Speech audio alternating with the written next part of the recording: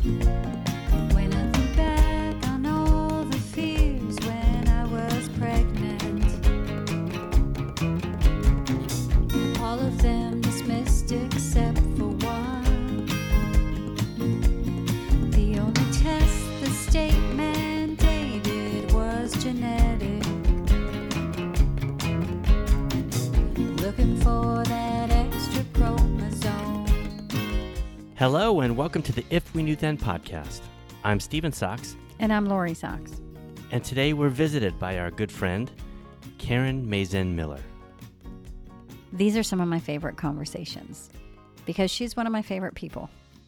It's through these conversations on this journey that I personally have found so much insight and growth and really been able to pave a way of presence in my life and allowing those gifts of Liam and this community to flourish in my life. We're always so thrilled to speak with her.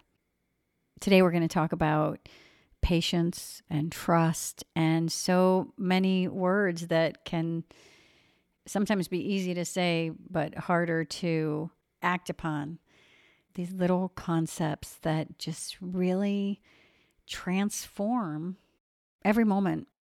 Our friend Mazen is a gift, and we are so happy to be able to share that gift with you.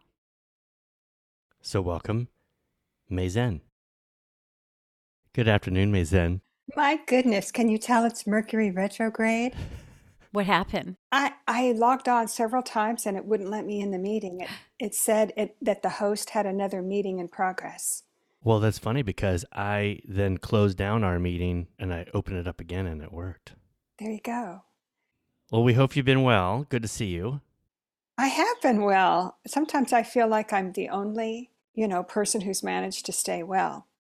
But masks help, of course. And I've been very thoroughgoing about all of my, vaccines and boosters and all of this and that and the other. And I think I might be a little compulsive about it.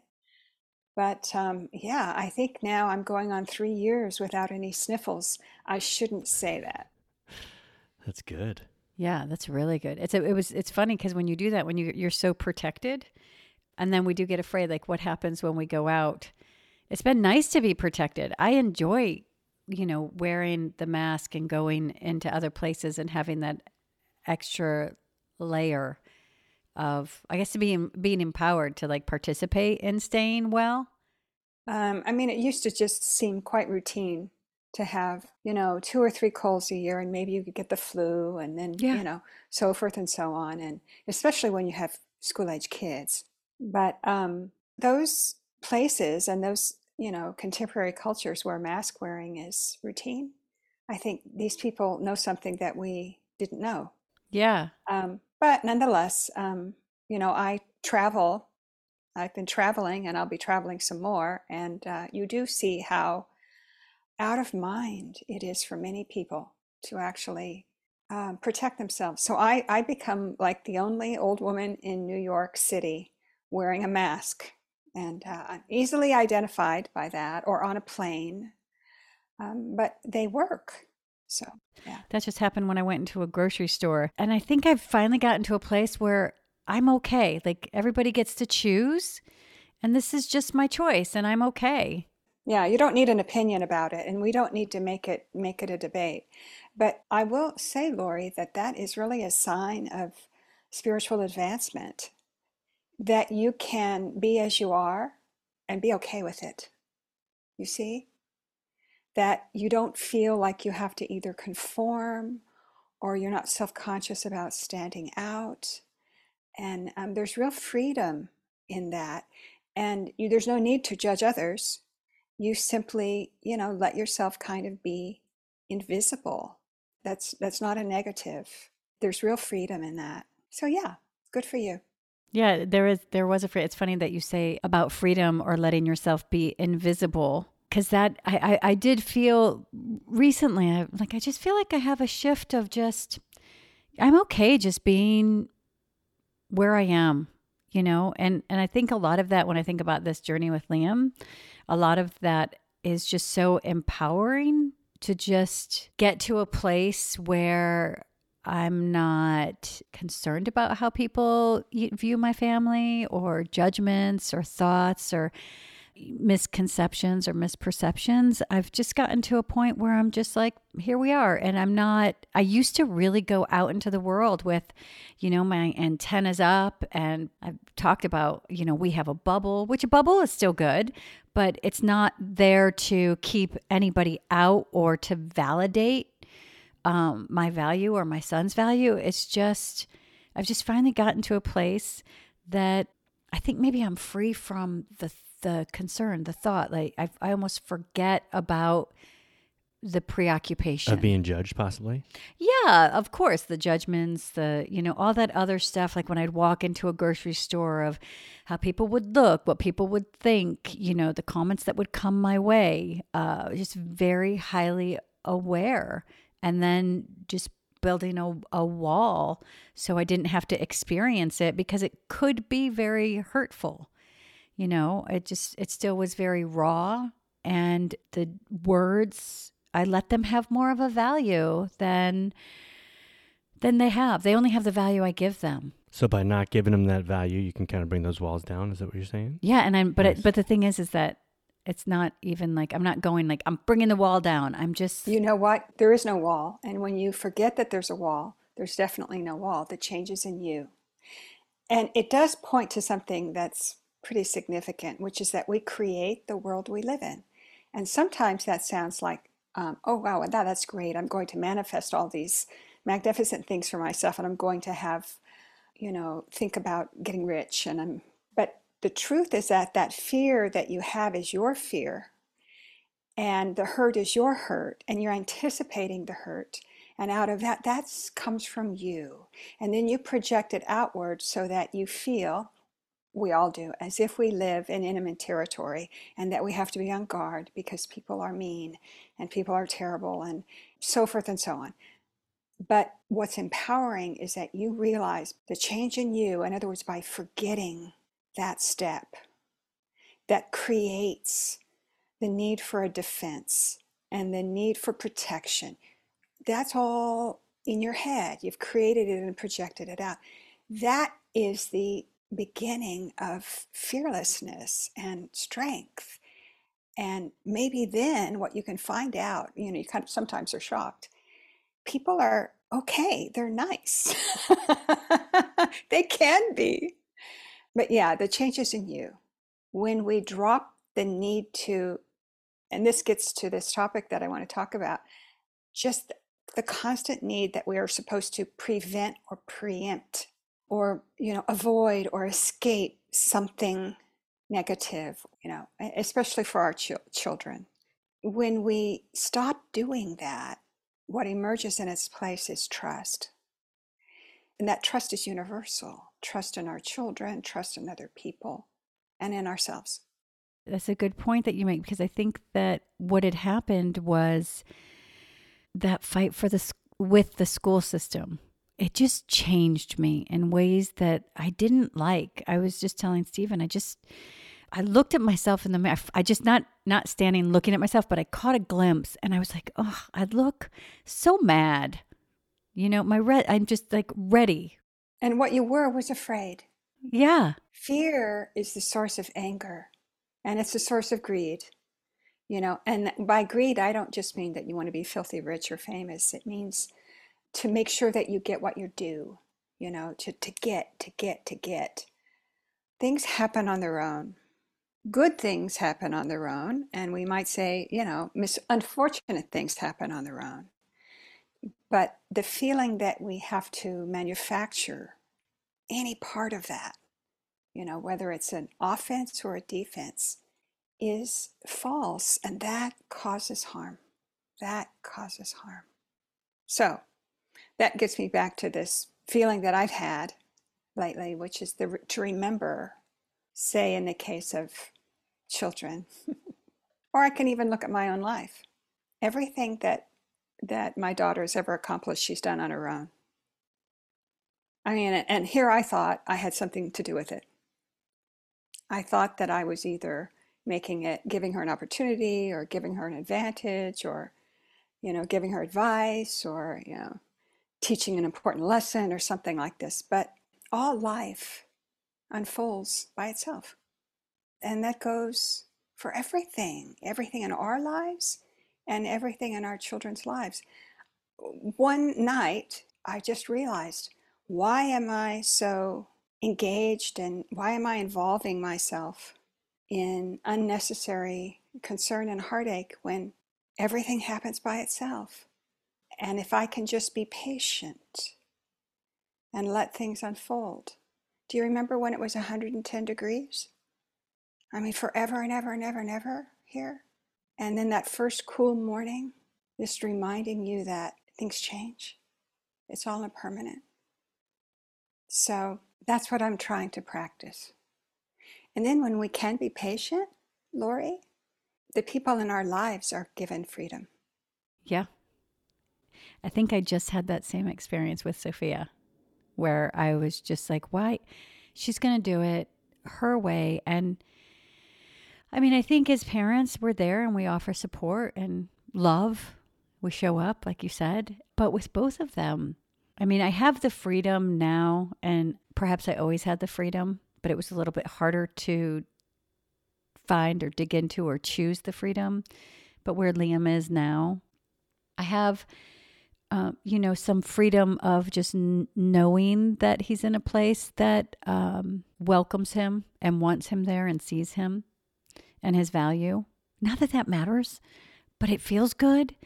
And we had a positive and a negative. And the negative, I just said, because somebody gave me options. Well, you can do this, this, and this. And I said, no, I'm good.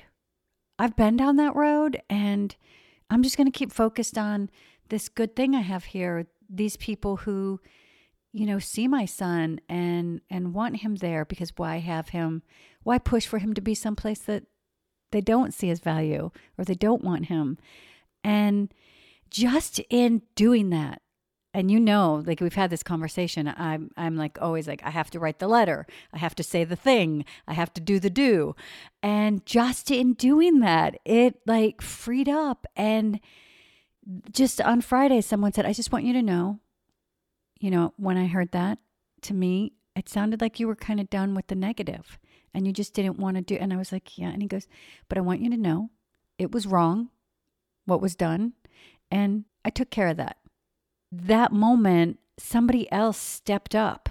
There'd be no chance of that if you had. There was just no, gone through and it was, but it also not only just someone stepping up and telling and writing the letter for me or saying the say for me, like in a bigger essence, it was just so lovely it was like a return to humanity, like a return to that place where, gosh, it doesn't have to be a fight. And it's so hard for me to say that because I get conflicted with like advocacy and showing up and, all of that stuff that goes in there. But that feeling that we feel as parents of got to stay on it, got to get on it, can't. And if he hadn't stepped up, quote it would have unquote, been, but I was it'd have been okay, right? Because I had decided that I'm just, what?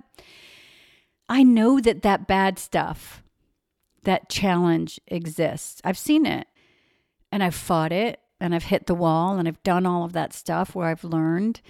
But I have all this beauty and this, I'm just going to be here for a while is how it felt. I'm just going to be here. I'm going to make this choice. That is reinforcing. When you have an experience where you drop or when you take your foot off the pedal, there's a feeling often that we just have to push. Accelerate, get there. And that's really living it as though everything and everyone and every situation is oppositional. But, it's not. So I was thinking in particular, since you now have, a teenager, how I wish I really could have been more patient and more trusting. And, you at the risk of sounding like I'm not very Zen, I was always hesitant to think that my daughter could do anything by herself or on her own without somehow my review. I mean, honestly, let me take a look at that, I would say. Or and all of that is undermining. I remember when my daughter was in preschool, and this was a lovely little preschool, which was all held, the classrooms were basically outdoors, and the kids were outside all of the time.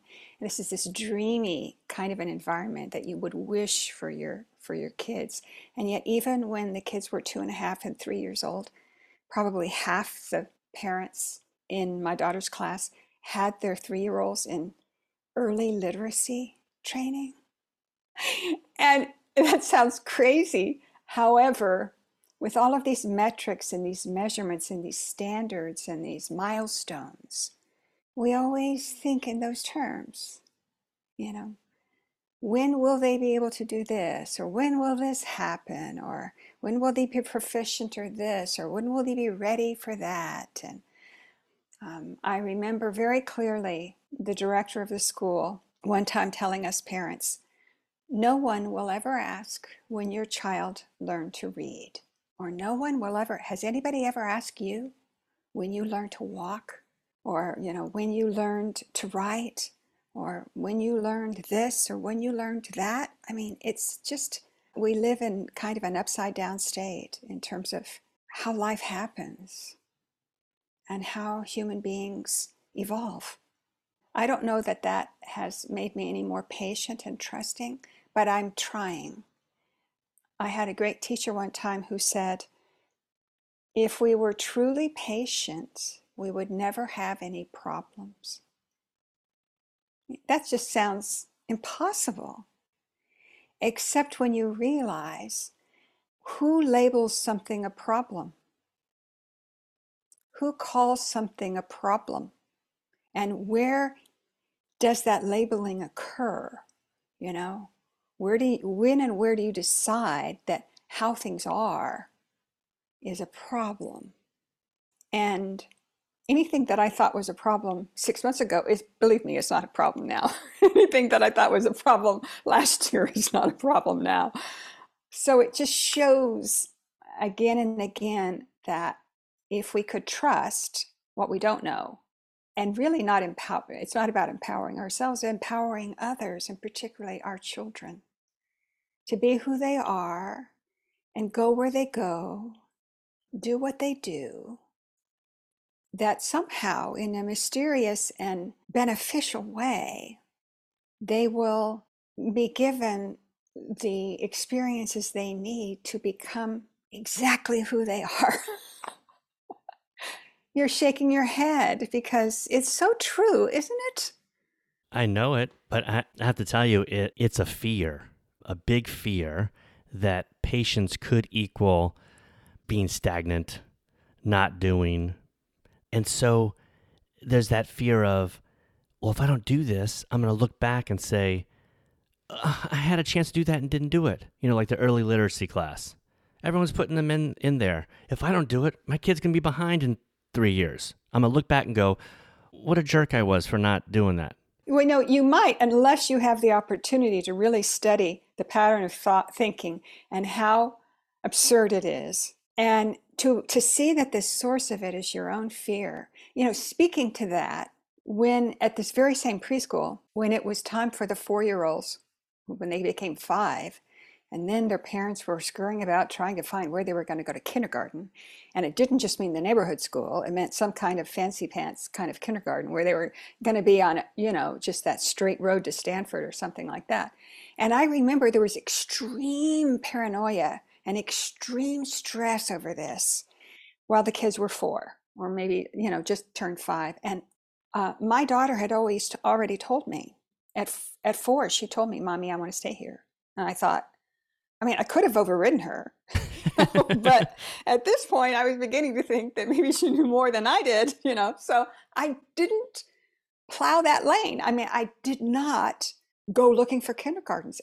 And I was approached by a parent in the parking lot, which is where everything important happens, who said, what are you going to do? I mean, if you don't do this, she'll be left behind. And I remember thinking, where are all the children who were left behind? I mean, what street corner are they on? I mean, where are these kids who somehow were, you know, their parents were just too lazy, to to get on it and to get ahead of the game. And this, but early on, I started to sense that there was some insanity involved in this. But nonetheless, it persists. And I have to tell you that I am the guilty party. I have a very small family, but I'm the one who worries the most. I worry the most. And just recently now, it sounds ridiculous that I'm comparing what happened to my daughter when she was 2, 3, and 4. My daughter's now 23. And just the other day I went, oh, 23. Oh my God, she has all the time in the world. What am I worried about? I mean, and I have to now tell her, honey, you don't have to work this hard. Go out, have fun. Take time off, because she reminds me a little too much of myself at that age when I felt like the only lane to be in was the fast lane, that I had to work and get ahead. The truth is that I had that life. And then 15 years later, at 35, 36, 37, I clocked out. I was absolutely burned out because I was in such, I was so afraid that I would be left behind. Yeah, and there's no such thing. Where is the behind? And where is the ahead? There's no such thing. I love this conversation because when you said, no one's ever going to ask you when your child learned to read or when they learned to walk or when they did these things. For this community, we get asked that all the time. And when they send me that paperwork, I'm like, I can't remember. I mean, we're expected to remember these things. I should have logged it. Oh, I mean, should I have written? I probably wrote it down somewhere. I remember the moment because we, had a happy dance and we did. And the truth of the matter is, we don't have to push into that fast lane, and either we're made to think, or from the process we begin to think that we do. Well, when we're asked that question as parents, because it's asked we early just got on, asked, and we just got asked on a piece of paper, 6th grade for some reason, for something. I forget what. When you don't have the date, you just feel like you're just a loser. You're like, I should know. Should I make up something? That was like a February big 27th. deal. You know why I think that is? Because we have systems in our culture, and it's not just, it's everywhere. We have systems and metrics established by academics that say that these things are kind of the input so that we can predict the output, and that's unfortunate. I mean, I frankly, for myself, you can say the same thing about, your high school transcript. Yeah. Which is then used as the basis for, or at least it used to be more, I think, in a way it's loosening up, or what your SAT score was, or this or that or the other, or what your GPA was always, or, well, I can remember even in the case of my neurotypical daughter in middle school, I had stopped going to the monthly awards ceremonies or the monthly, kind of assemblies. And I assumed that it was because, I stopped getting invitations, and I assumed it was because they weren't handing out prizes or awards to any longer in middle school. To me, I thought, well, that's just cruel, to be giving out these trophies, in middle school, which is a hard enough time. You just got through it. And it was like the last day of school. And I think we were anticipating going to middle school graduation. And I saw in the invitation that they were going to give out awards. And I said, well, Georgia, maybe you'll get an award. She looked at me. She said, Mom, they don't give awards to people like me. Oh. And I said, well, how do you know? She said, because they give awards every month, and they never given one to me. Oh, man. But you can see that process, that is, I'm sure the template that's in place in a lot of school districts and a lot of grades, where it's all about achievement, competition. And what does that produce? The kids who are in any of those categories, they're going to stay in that category. And the kids who aren't, are not. But that's just the culture that we live in. And we have to look at that and say that's delusional. And for the most part, it's harmful. It is harmful to self-esteem, confidence. But nonetheless, we live in the middle of delusion. And one way or the other, it's going to trip you up. And, delusion is just something that's not true, but nonetheless, it's a deeply held belief. Mm-hmm. Yeah. And so we live in a delusional world, and that these institutions, even though there may be people who mean well, are based on delusional concepts and principles, and therefore they create more delusion. And you then can say, well, you can just see through it. You can just see through it. And when you see through it, what you see is your own children. And then you can examine, am I okay? Can I trust? Can I allow? Can I be patient? And I understand your point, Stephen. It sounds as though it might be disengagement, but it's not. Patience is a virtue, you see. And in a way, it arises in an environment where you apply your own patience, is where places where you don't know what's going to happen. You don't know how long it's going to take. But you don't apply patience where you see something egregious occurring, or where you see actual harm being inflicted.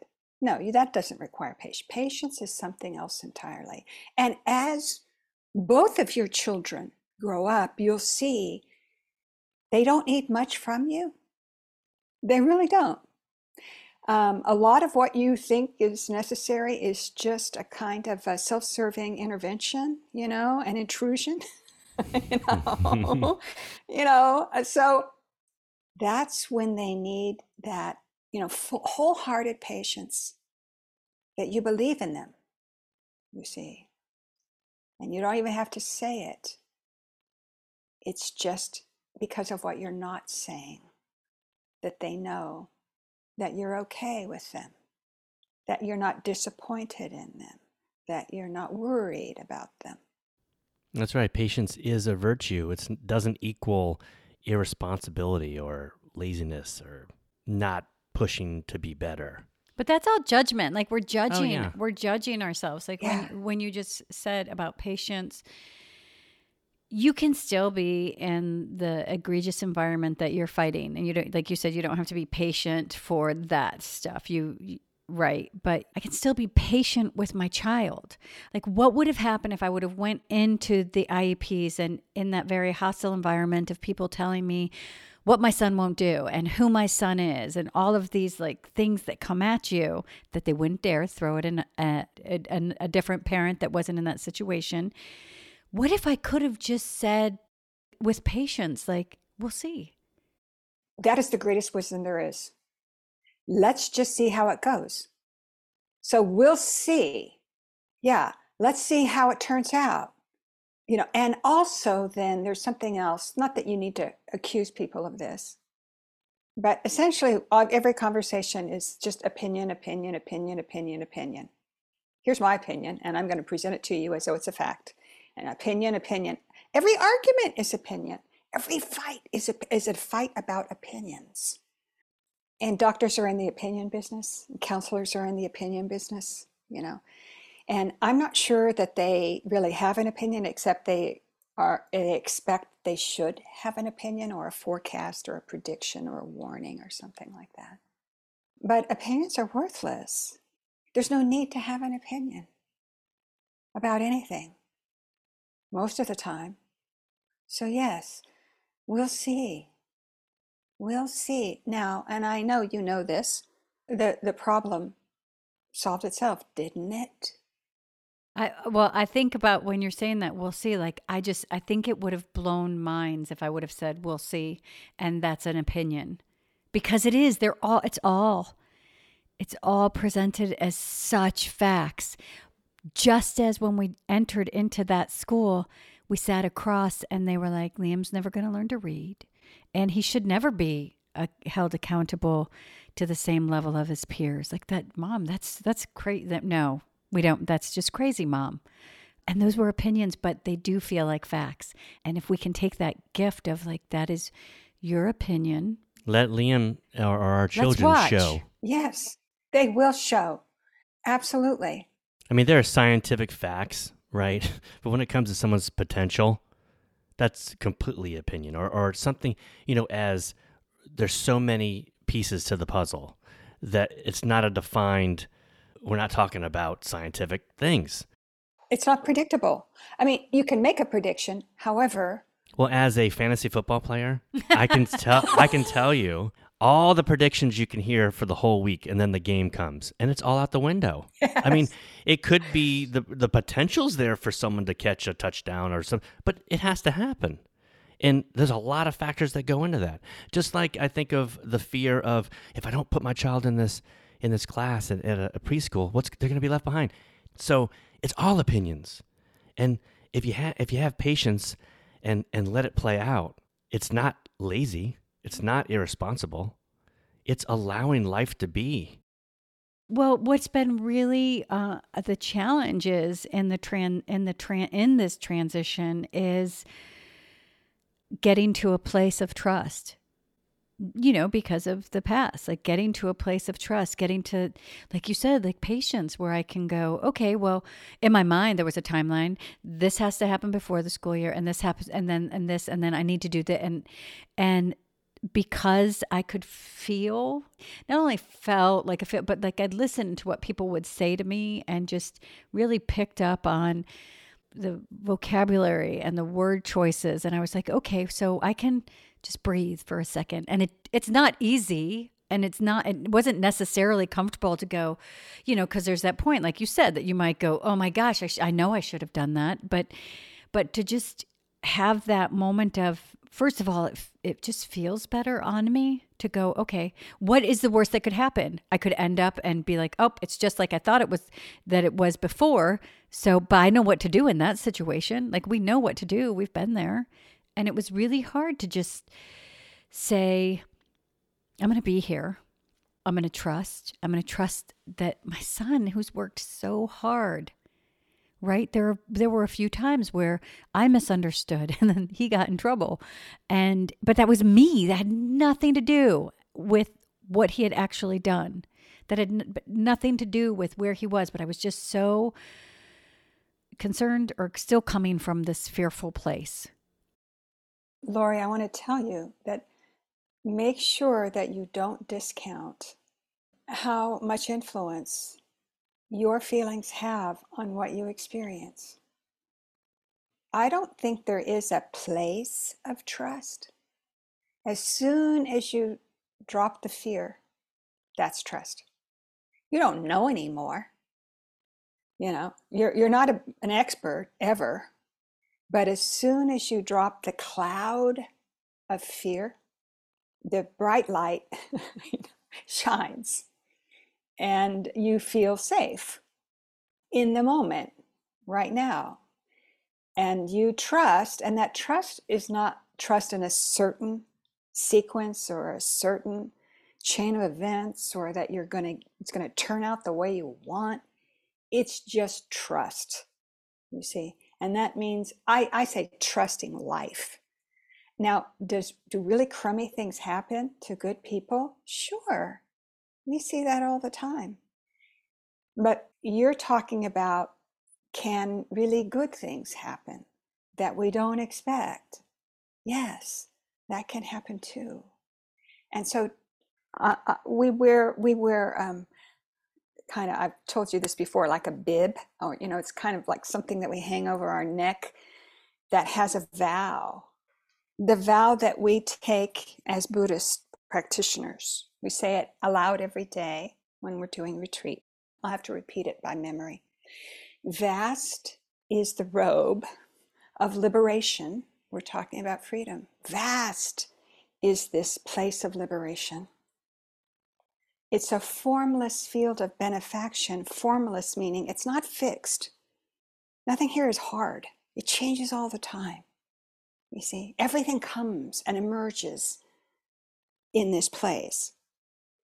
A field of benefaction. You see, we have to, in our hearts, know that life enhances life. Life sustains life. Life has life as its primordial objective. That life is good. That's what we have to have faith in. And as sometimes in my place here, if I look at my paradise here, my patch of paradise, I have bears now, and then if I don't have living bears, I have their scat left behind. So yes, there's a lot of stuff you don't want to step in this field of benefaction. But life grows here. Life grows around you. You see? So you mean you don't have faith? You can't trust that things will improve, or that life will be supported, or that your children will be encouraged, that they will have the teachers they need, and they'll be, challenged in the way they need to be challenged. And you mean you don't have faith or trust that they know they're loved? That's what you need to make sure, that they know they're loved for who they are, not what they do or what they may become, but that they are infinitely and totally, automatically loved just the way they are. Okay? When you said life is good, we used to have a mug that said life is good on it. And life is all we have. So at the very, very minimum of what we're experiencing in life, the very where we think is a low point, it's still amazingly great. It's what we have. I mean, I think of, and I'm not going to sports again, but this guy is, Steve Gleason is an ex-Saints player who has ALS, and he's been dealing with ALS for a decade. I follow him on Twitter, and he has wonderful things to say. Experiencing life in a way that most of us would hope not to experience life. But he's understanding each moment that he's able to type through his eyes to send off a tweet on Twitter is a glorious moment of life that has been extended to him again for another minute and second. And he tries so hard in I think he's just given his own experience, but in my mind, he's trying to tell me and tell everyone, man, every second is just this gift that we can do anything. And even the low points, even the points where like, wow, he had to go to an emergency room. He was like, yeah, but I met new people and I experienced these people that wanted to help me. At the minimum, we have life, and life is good. Yeah. You're talking about a fellow who's actually screaming it, And it's so interesting. He's screaming and shouting and preaching with what? A blink of an eye? Yeah, you see. Those who know do that. Those who know do that. That's it. Life is bigger. It's so much more important just to be here and to love each other. And like you said, trust. I think back to a conversation we had a few times ago, and you had talked about trust then, about just if you're fearing, you're not trusting. And it comes to me a lot when I get into that point where I get consumed with the stuff, because you just lose focus over allowing things to unfold, over allowing life to be good. And the fact that every moment, like this moment that we're together, just seeing your face, I'm so excited that I got to see your face this morning. It's what matters. And at the heart of, this journey as parents of a child with Down syndrome, so many things were thrown onto our path that we hadn't thought of or counted on or understood or expected. So it was a whole shifter. And it does take away from the actual beauty of life. And I love talking to you because there's no difference between your experience with your daughter and our experience with our daughter and our son. And I think that's what I needed to know and understand. It's not within the parameters of maybe where someone is trying to fit us, where we can begin to think that that's The limitations. Yeah, the limitations. Yeah. You have to accept the limitations and live within the limitations and don't expect beyond the limitations. And what are limitations? They're opinions. Yeah. Yeah, somebody decides that this is the realm of the possibility. Well, we live in the realm of infinite possibilities. I love the expansive, like just picturing that. And when I think of that and I think about a field and I think about, but that's life. We forget that. I've forgotten that at times. It's expansive and beautiful. It doesn't mean that it's without a challenge, but you had started to say earlier that our life is we create our life. Yeah, and I believe I believe that from how I feel about something or what I think about something or what I'm going to focus on in a certain moment, that definitely, there was a couple years where I forgot.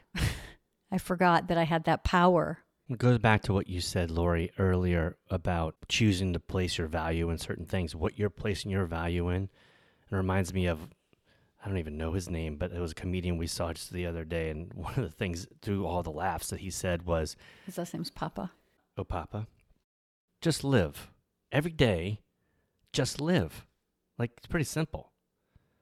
And putting your value into things that help you just live, will be the happiest. That way we'll live.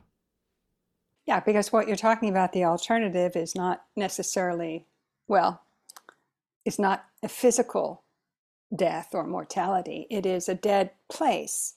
And that's where we are focusing all of our awareness on what isn't here, what isn't happening. Our fears are about things that might happen or could happen or won't happen. Or, you see, that's actually a dead space. And in Zen, we consider it death. It's a shame that someone would die having never lived, you see, to really live in the present and this present moment, which is really all there is. That's all there is. Why can't that be important? Instead, we place all of our importance on things that aren't present, and in order to prevent them from being present or to, escape them if they happen or whatever. And you see, you can't do that.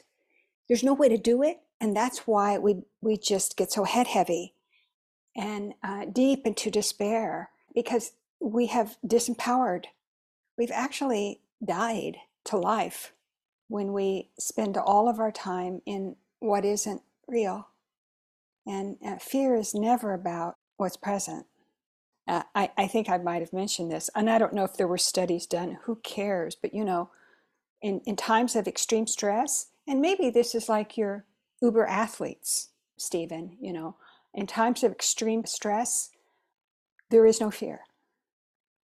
There's no room for fear because the concentrated mind is so narrowly, focused on what's happening right in front of you, and it also goes for circumstances on a battlefield. Not that I've ever been on that kind of a battlefield, but I'm afraid sometimes I've turned my life into a battlefield where all I can see is what's right here.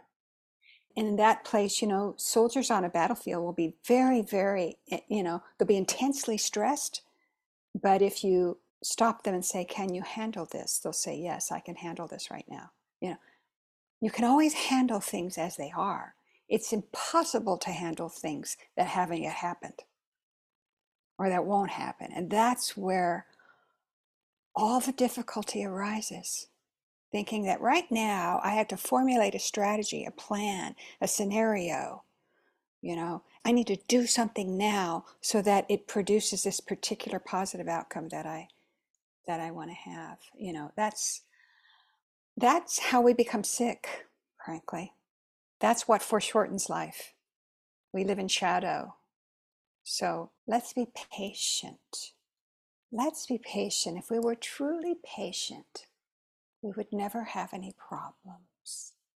It sounds like it's an impossibility. After all, life is full of difficulties. But if we were truly patient, we would say, "We'll see. Let's see how this goes. I'm not so sure. You're right about that. You know, this also fits in with our concept of time, which is that we don't have any. I don't have any time. I can't be patient. I can't let it go. I need to know right now. But that's also a fallacy. We have all the time there is. I love the piece that you can't say, we'll see. I mean, I guess you could say it and be angry. We'll see. Maybe when you say it, like, we'll see. And I'm not so sure about that.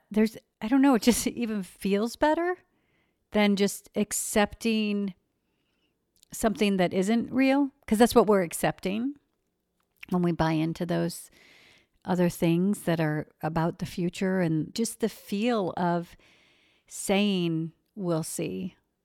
Just the feeling of being open to that, just to, like you said, it's patience. And maybe it doesn't feel like the word is patience, but it is definitely patience, because it's letting go and actually seeing.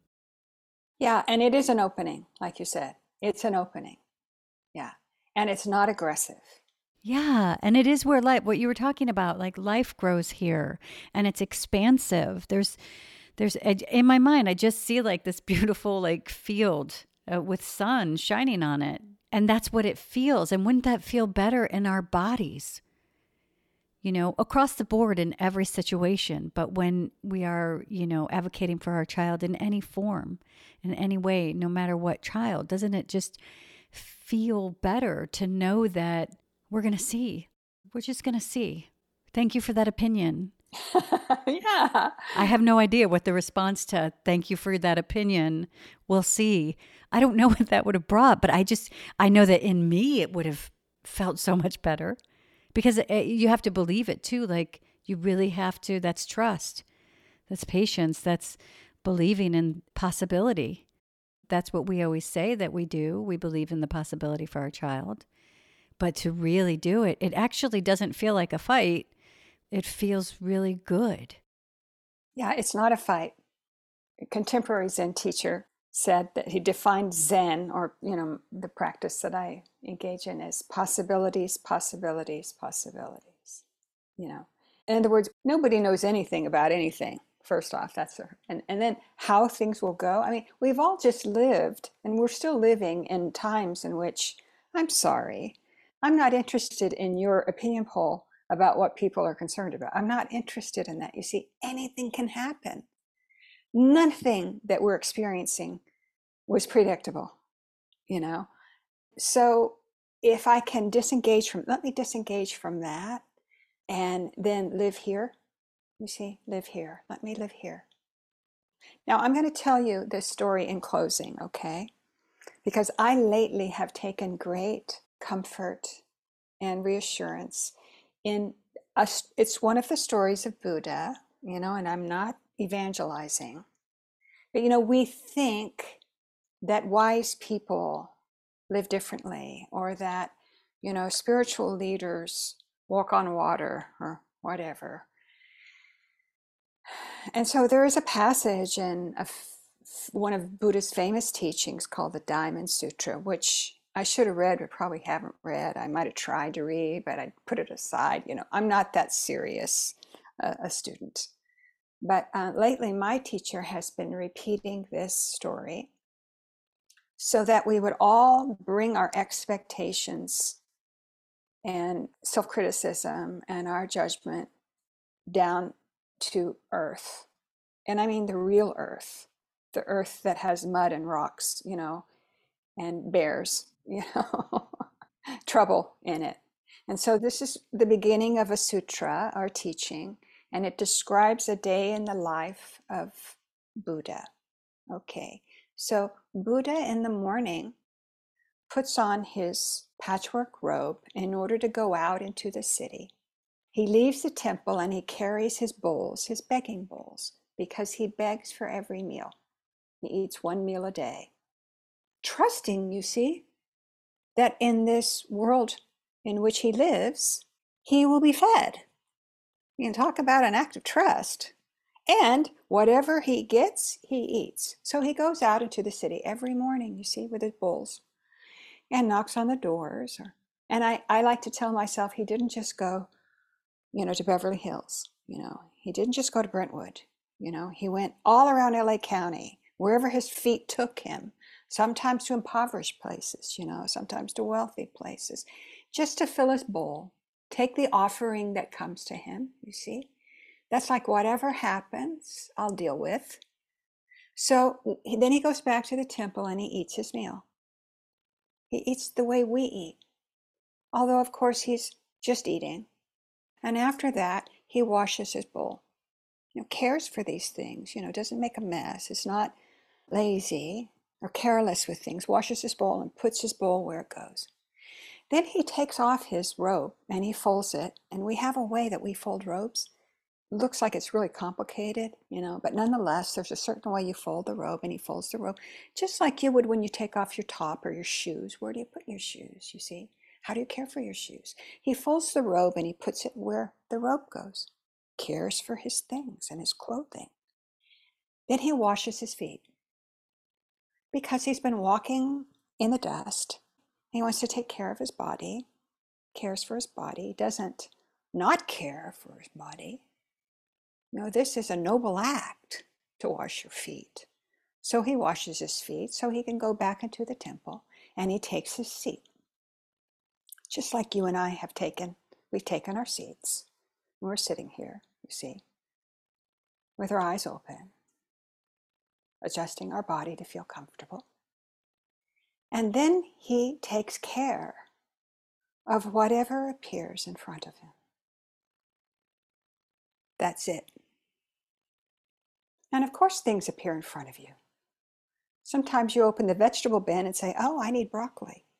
And you go to get broccoli. Or sometimes the phone rings and you say, oh, I need to talk to this person, and you respond. Sometimes Sophia or Liam will call from the other room and you'll go in. You see, something always appears in your field of view that you need to attend to, maybe act upon, maybe change, or maybe let it go. That's the life of a Buddha. Do you see your life in that life? Can't you see the similarities in that simple, awake, aware, self-responsible, totally engaged life? Trusting that you have what you need. I like that story because it tells me I don't have to make this complicated. I don't have to do more. I don't have to try harder. Let me just live in trust for life itself. Let me just be. We love you so much. As hard as that is. That's the easy part.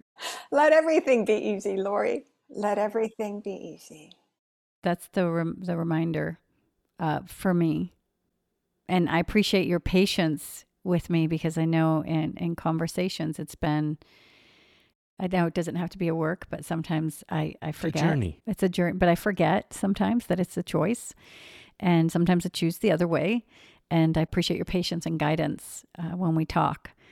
I love the story, and I just love that what matters is that we're here, and that we're just going to take care of whatever is at hand and not carry all those used to be's with us, to just be in the moment. Even though it might look similar, it's still a new moment. No matter what, it might be the same people, but it's still a new moment. It might be new people, and it's a new moment. And to treat it as such, but with the reverence that it's our life. And it's so precious. And then all that other stuff that we talk about so much, IEPs and what ifs and opinions. But we'll see. They're not real. How we deal with the present moment determines the next. That's it. That's it. If I could only do this. So I want you to know that the conversations that we have, and even the thoughts that arise before our conversations, are always healing for me. They're guiding me, they're directing and correcting me. So, that's what friendship is for. So thank you. Mwah. Love you. All right. I love you. Please follow us on Twitter at If We Knew Then Pod, and you can drop us a line on our Facebook page at If We Knew Then Pod, or visit our website, ifweknewthen.com, to send us an email with questions and comments. And you can join our mailing list there and get alerts of future podcast episodes. All these links will be added to this episode's show notes. Thank you again, and we look forward to you joining us on the next episode of If We Knew Then.